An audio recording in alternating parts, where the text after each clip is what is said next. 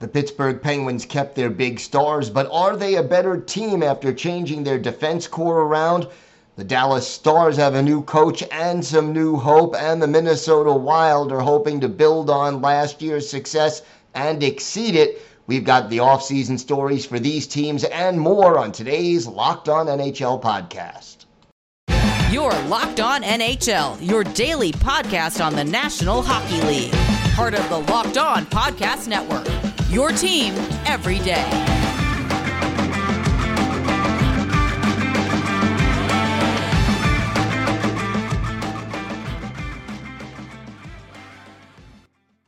And welcome, everybody, to the Monday edition of the Locked On NHL podcast, part of the Locked On Podcast Network, your team every day. And thank you for making Locked On NHL your first listen every day. We are free and available on all platforms. It's my pleasure to welcome back to the show the host of Locked On Penguins, Hunter Hodes. And Hunter, an interesting offseason in Pittsburgh. I guess the biggest headlines: Evgeny Malkin, Chris Letang staying in Pittsburgh. What does that mean for the Penguins this year and beyond? Yeah, it means this year, they're going to try to compete for a fourth Stanley Cup in the Sidney Crosby era. And, they basically had little choice but to bring both of these players back. I've talked about this repeatedly on my show. You look at the free agent market, there really wasn't any replacements out there. Like John Klingberg, 1 year, $7 million. I'm much more, even though Letang got a lot of term, I am comfortable with him getting $6.1 million for this year and then the next 2 years that are on Sidney Crosby's contract. After that, nothing really matters because the team is going to be bad at that point.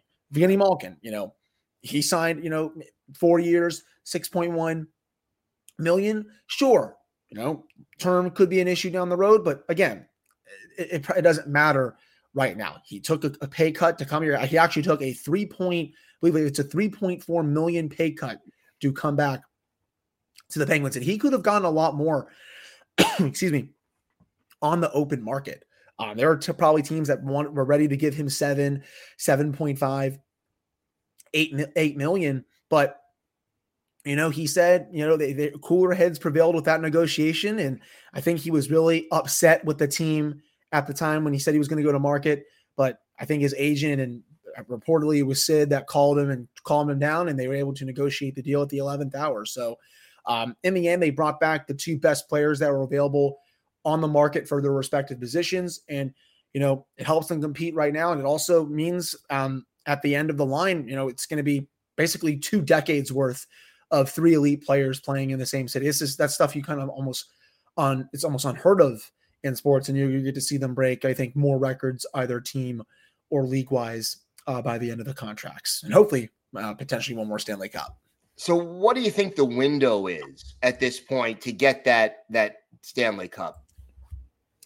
The window, I would say it's the next, 2 to 3 years, because Crosby only has 3 years left on his contract. And, by all indications, I think he does want to play past that deal. I think, he'll want to play until he's 40, maybe 41. I don't think he's going to be like Yager over here. He's playing until 50, but, he definitely, with how well he trains during the offseason, with how just he's not slowing down at all, I think he's going to want to play past his contract. He's 35 now.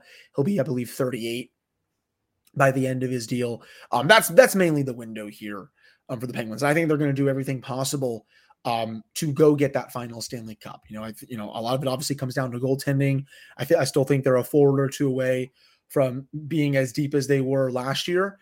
But I feel like right now they are a playoff team. It's just a matter of, can they add a player or two that can really lift them back up to being a contender like they were, 2016, 2017, heck, even 2018, 2019.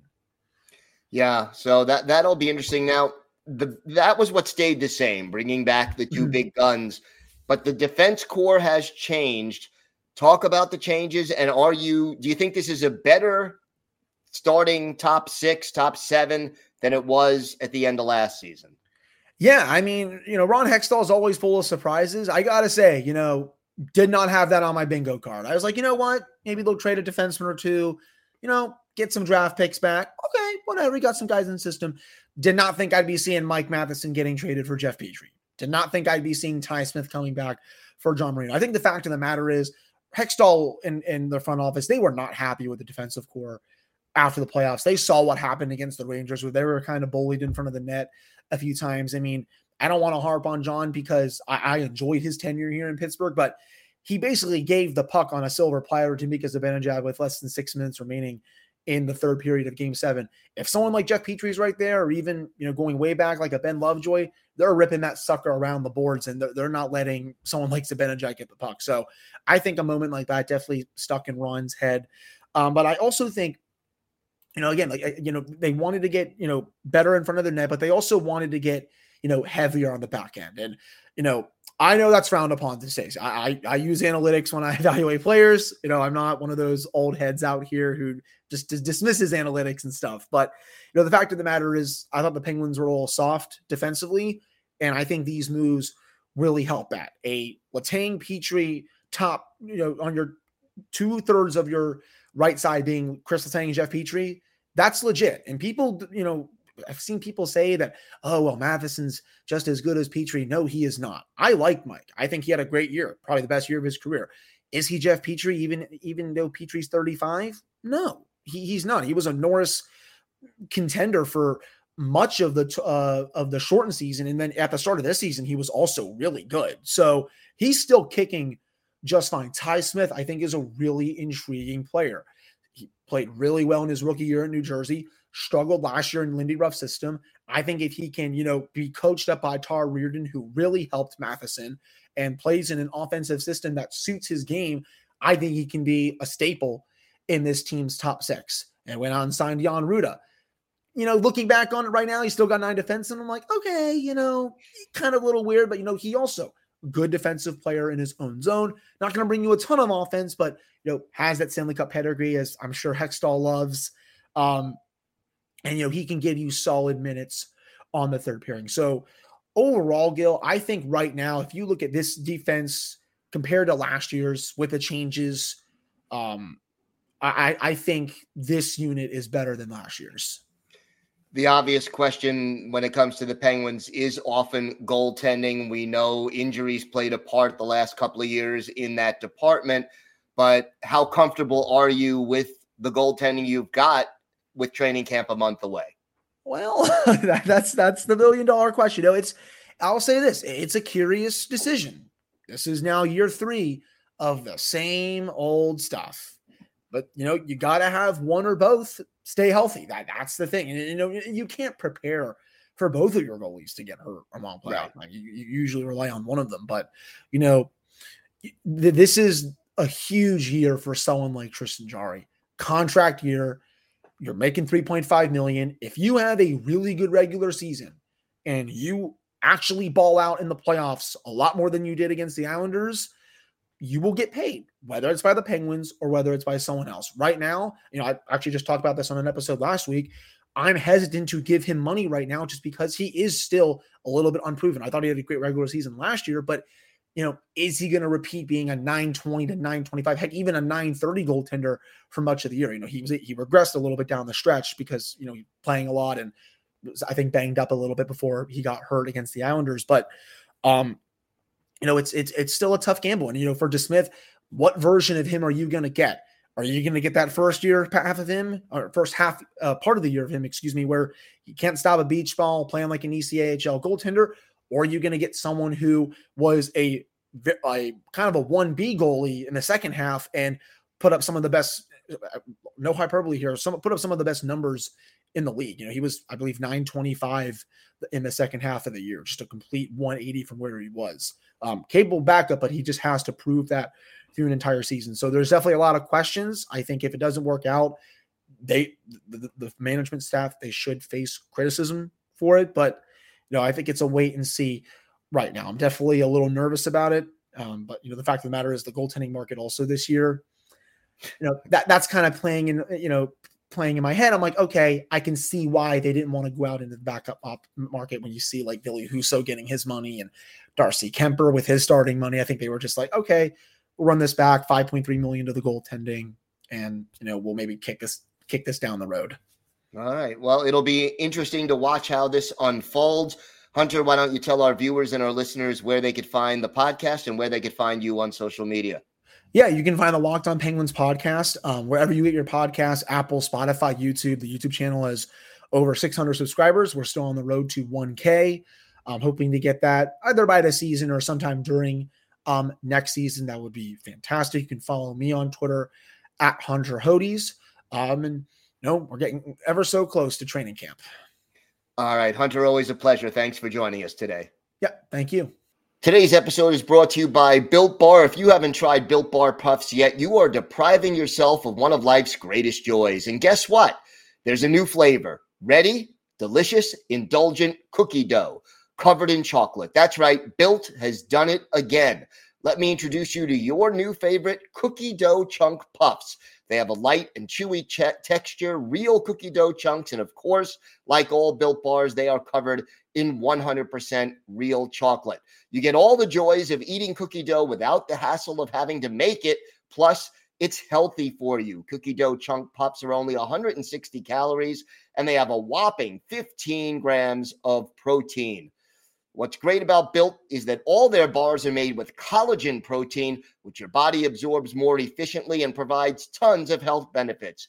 Eat something that tastes good and is good for you. Go to Built.com right now. Use promo code LOCK15. You'll get 15% off your order. That's promo code LOCK15 for 15% off at Built.com.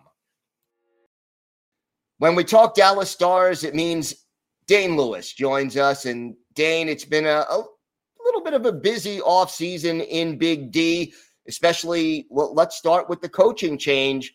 Your thoughts on the direction the Stars decided to go?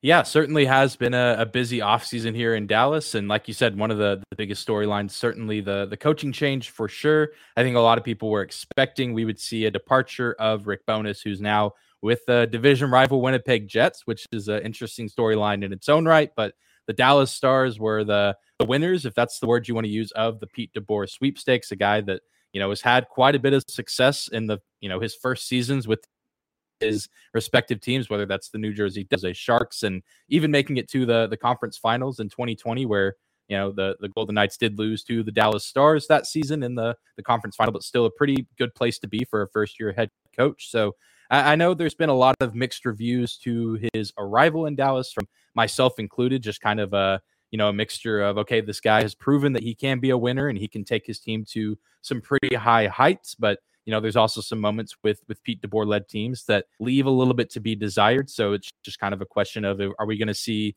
yet another promising start from Pete DeBoer that ends in, a little bit of disaster, or are we going to see him finally take that next step and win a Stanley Cup? And, the Dallas Stars, can they win their second Stanley Cup in franchise history for the first time since the late 90s? So there's a little bit more optimism now, I think, now that he's been here for a little bit and we kind of know what the roster is going to look like more or less. So all in all, I think I'm pretty optimistic for this season under DeBoer's leadership. And I think the rest of the Dallas Stars community is as well.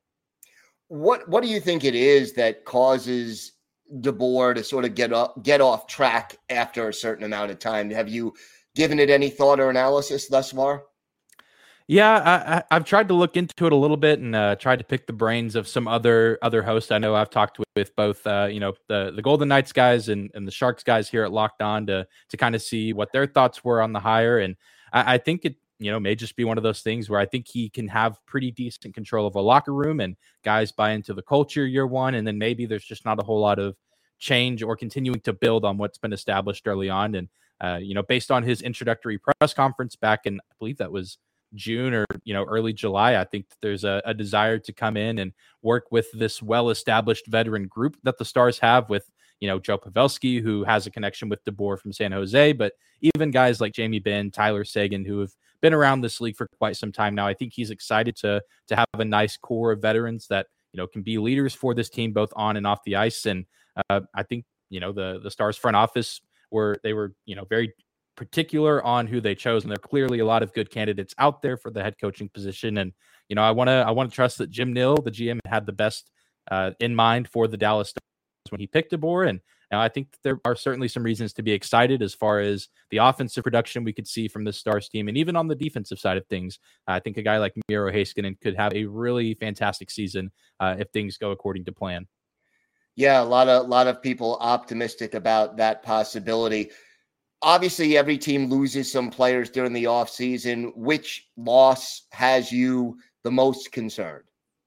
I think the biggest one has to be John Klingberg, a guy that really ever since the trade deadline, and even before, back in, I remember even as early as November around Thanksgiving, there were rumors that he could be on his way out of Dallas. Just he wanted a bigger contract, his last opportunity to get a really massive deal as he's kind of hitting the age 30 mark. So, a lot of rumors that the Stars weren't going to be giving him that huge contract and that he'd be on his way out. But that finally was the case. He goes off to Anaheim, and that's just a guy that's going to be difficult to replace, especially from an offensive standpoint. The Stars always seeming to be lacking on the offensive side of the ice. And Klingberg, even though he was a defenseman, always, was a consistent performer in the regular season with shots from the blue line, helping set up really nice scoring opportunities, and especially so in the postseason. A guy that seemed to always come up in big moments, whether it was 2019 hitting the game winner in round one against Nashville that ended the series, or even in the bubble in Edmonton in 2020. Klingberg was a really solid piece. So just going to be difficult to,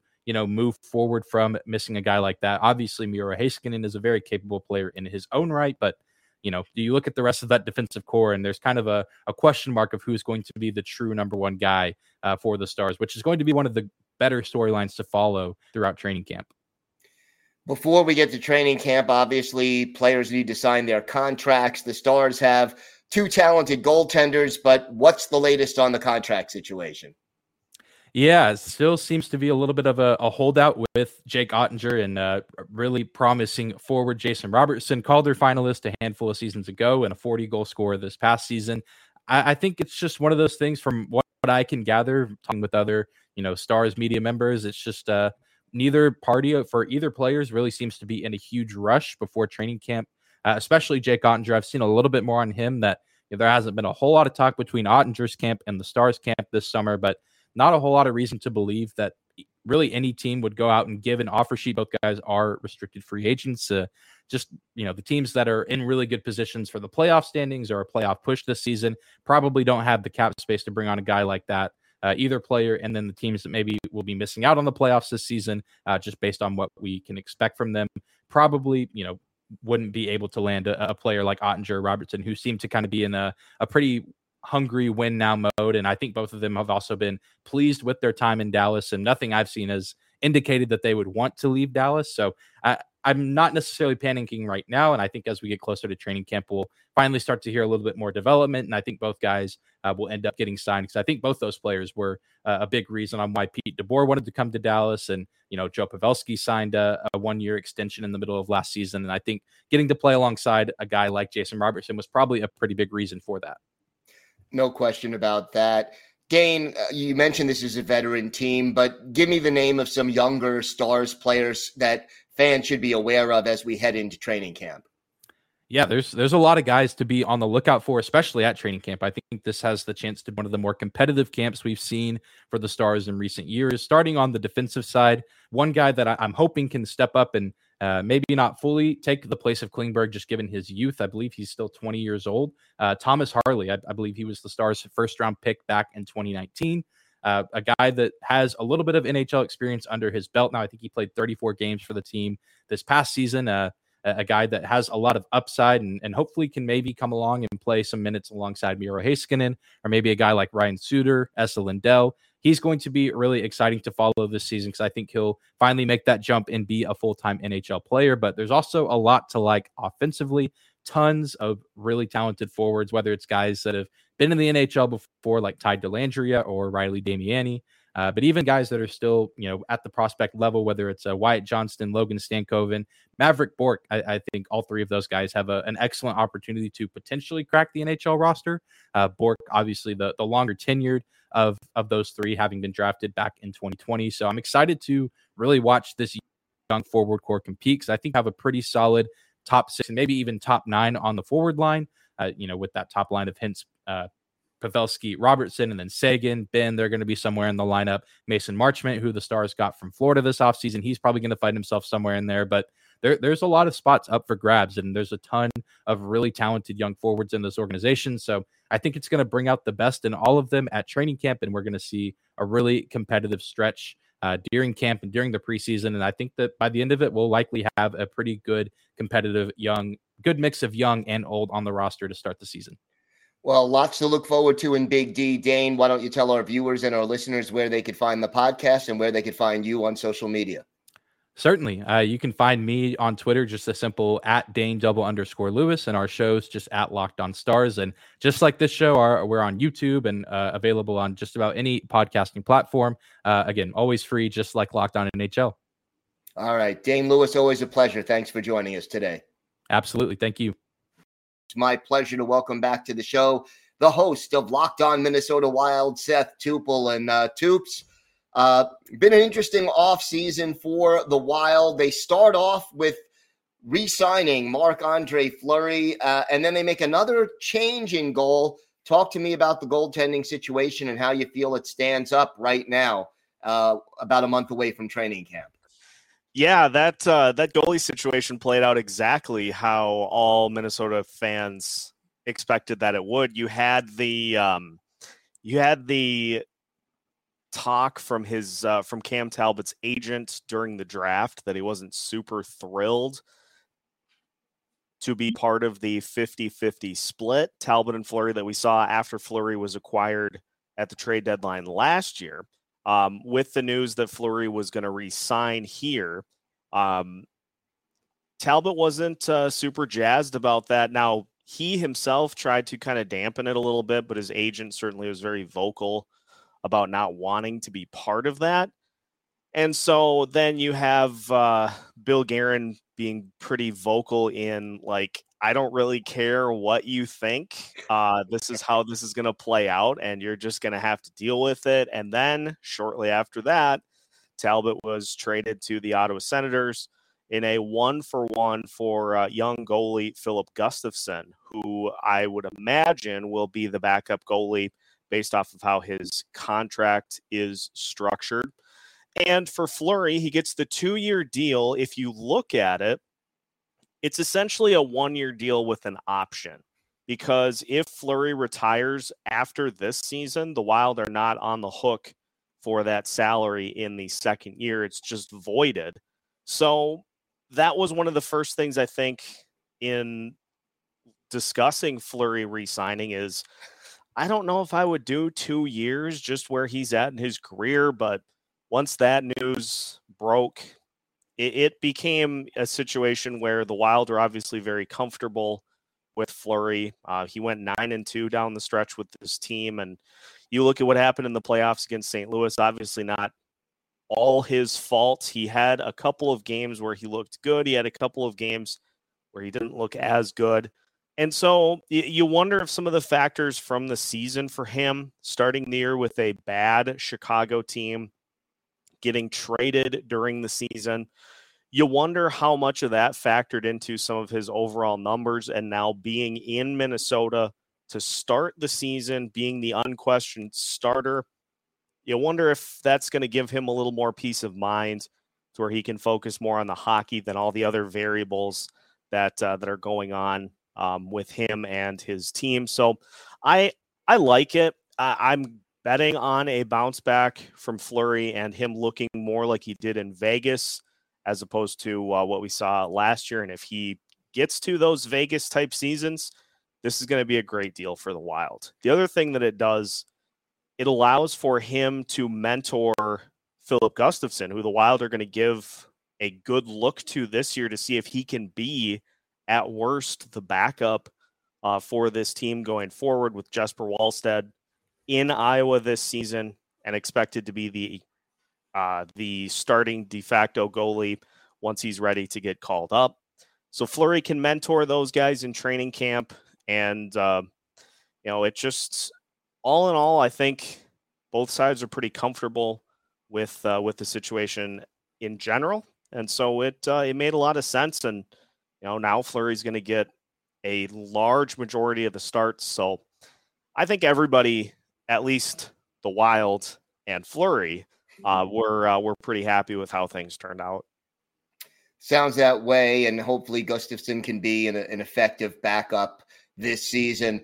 The big loss for the Wild, we talked about it a little bit, Kevin Fiala. What does the team need to do in order to replace his production? So you look at some of the things that really went well for the Wild in their franchise record season this past year. They obviously had Matt Boldy step up and perform at a really high level once he was called up after he healed up from injury. The Wild are banking on that happening again this year, with the expectation being that Marco Rossi will take that spot that Fiala occupied on that line. Now, he'll be the center, but he will probably pair up with line, and whether Freddie Gaudreau ends up being the third line mate remains to be seen. Personally, I would rather give somebody like Tyson Jost an opportunity to play in a little more elevated role to see if he has a little more in the tank. But the Wild are hoping that Boldy can kind of elevate his play a little further, and that Rossi will have a similar impact that Boldy had when he got called up. So you are really banking on those two guys helping offset the loss of Fiala production.